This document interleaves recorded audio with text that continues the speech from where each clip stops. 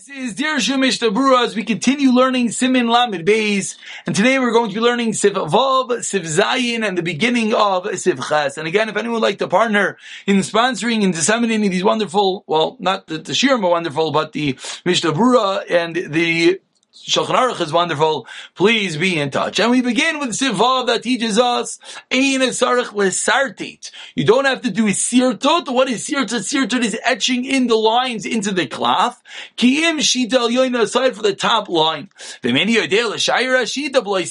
if you don't know how to write straight without the sirtot, like we always wrote as kids, is you write and you go down and down and down, then what continues at the Shulchan Aruch?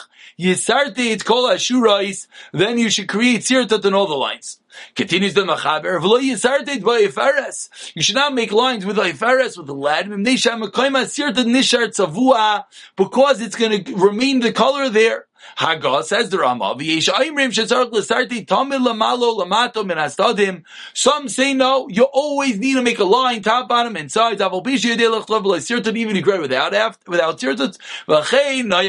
So whether you're able to write straight or not, says the Rama, our minhag is to do sirtot. Says the Mishtabura Sefkat and Chav Shita Yena, the top line. Moai Misham the Tefillin ain't allowed lach l'mashmi Sinai l'sartit k'may mezuzah. By mezuzah it's lach l'mashmi Sinai requiring the lines. Says Mr. Bura with regard to tefillin, which we're discussing primarily, there is no din of sirtot, there's no halach l'mishmisina requiring such. Rak misham da'asa lichtav gimel teimos b'pasik b'li sirtot. You're just not allowed to write 3 words from any pasik without sirtot. Al kain, therefore, k'shemisartit shital yenadai, when you make one top line, that's enough. Why? Kistam and yadam yoidin la'amin yadav, says Mr. Bura.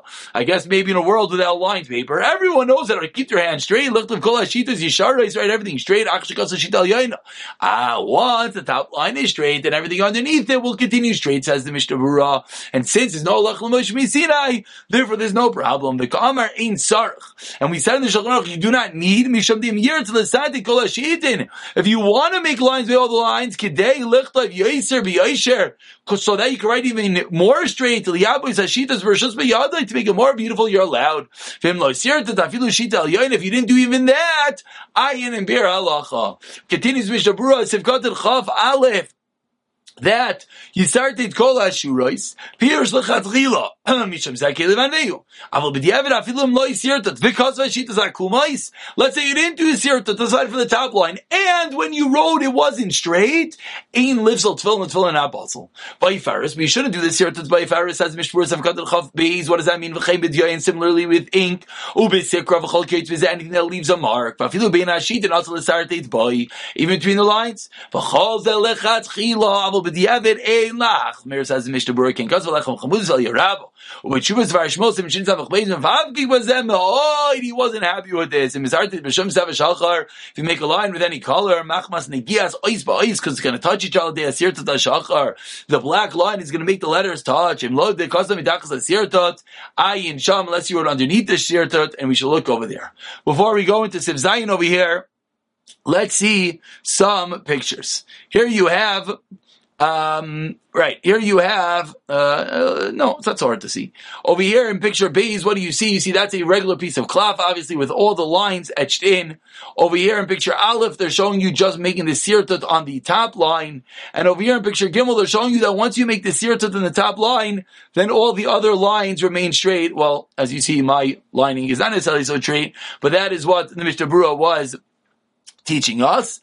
And over here, picture number 2, perhaps that's more like I was doing, that says Mishnah Berurah that even after the top line is straight, sometimes the subsequent lines aren't so straight. Still, we said b'diavad that would be okay. And over here in the final picture, it shows you, even though it says the ein sarach, but you're allowed to etch in all the lines in the tefillin. And the bir halacha over here, as we'll just show the picture for a moment, deals within a Sefer Torah, the type of sirtot that is necessary. As we turn over here, Mishnah Berurah Sivkatan Chav Aleph, this picture is just showing us so beautifully that Zekili Van Veyo, and picture B is on the left side. You see over here that it's not so beautiful, but after you make all the lines, of course, the ice, it's going to come out much nicer. And over here, it's teaching us that if you have the sirtut with a pencil, as you see over here, making a black line, then the concern is that the letters are going to become the letters, right over here is a beautiful picture. Wow. You're going to see that the letters are going to touch that line and it's going to blend in with the line, which could come into an issue.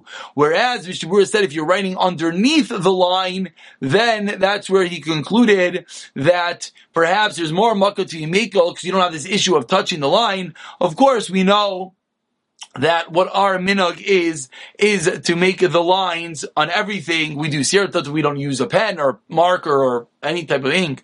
We etch it in. And over here, just finally, this picture is showing us the two sides of the klaf. You have the Sada Seir, and then you have the Sada Habasar. Of course, the Sada Habasar is the smoother side, and that is where we do the sirtut, and that is where we write the stam on it. We continue with Sif Zayin. Says the Mishnah Berurah, Allah l'Moshe Sinai. The Allah l'Moshe Sinai is tefillin al klaf el duchsostis. That's tefillin after you read on a specific type of klaf. V'lo yalek vil, not in kvil, not on regular parchment. Kaisvin al klaf makom basar, like we just saw in the picture. If you're on the klaf on the basar side, kaisvin al klaf makom basar. That's what you're supposed to write, not on the seir side, on the basar side, not on the hair side, on the smooth side. V'imshina, it's possible. Ma'u klaf ma'u duchsostis explains the Machaber and Sev Zayin. What is the difference between klaf and duchsostis?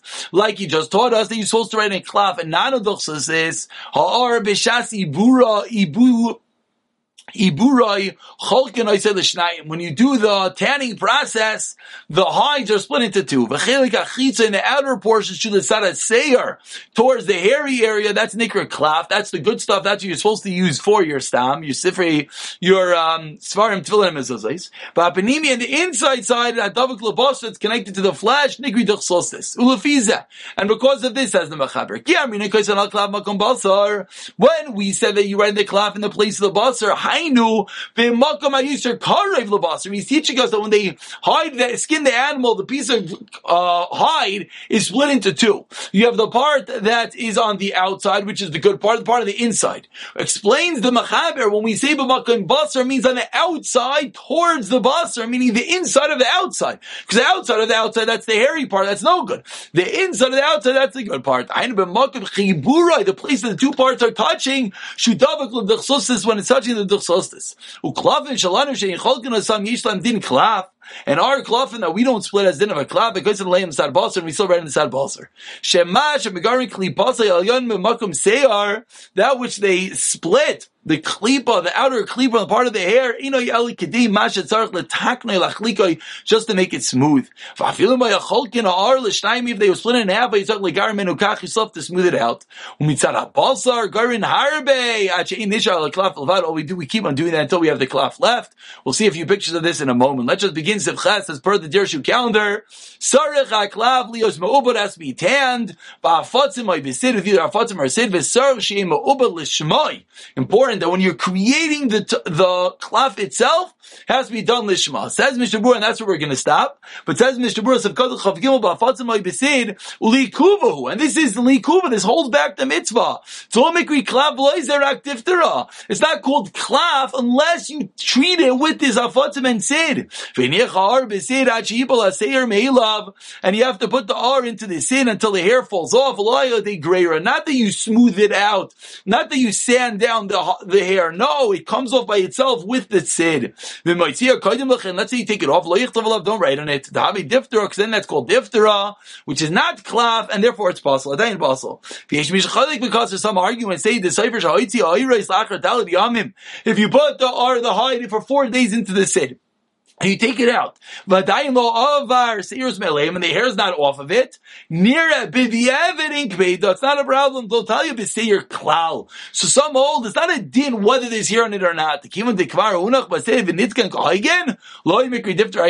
you put it into the sid for the requisite amount of time, that is enough. Even if there still is some hair left on it, it's not going to be a problem.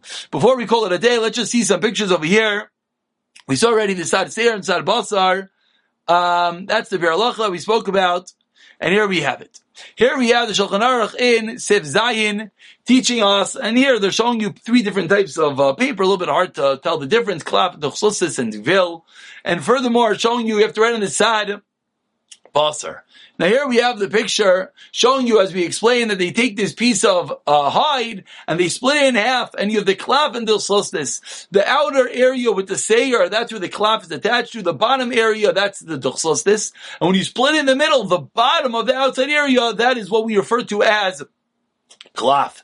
The inside of the outer area, the part in which the two areas are touching. Now here they're showing you a picture of our hides, that we don't split them. They just, peel off the outer layer, and that's going to be okay. And here's a picture, apparently, this is the machine that they create the duchsusis, that they smooth it off. They're showing you that they just take off the whole bottom area, and that is how they create klaf nowadays, but you still have to use the tzad ha-basar. And finally, okay, that's the Biur Halacha discusses it, and we're going to pick up with these are all the different Biur Halachas showing all the different processes. We'll pick it up from the rest of Sifchas the next year. B'siyata d'ishmael.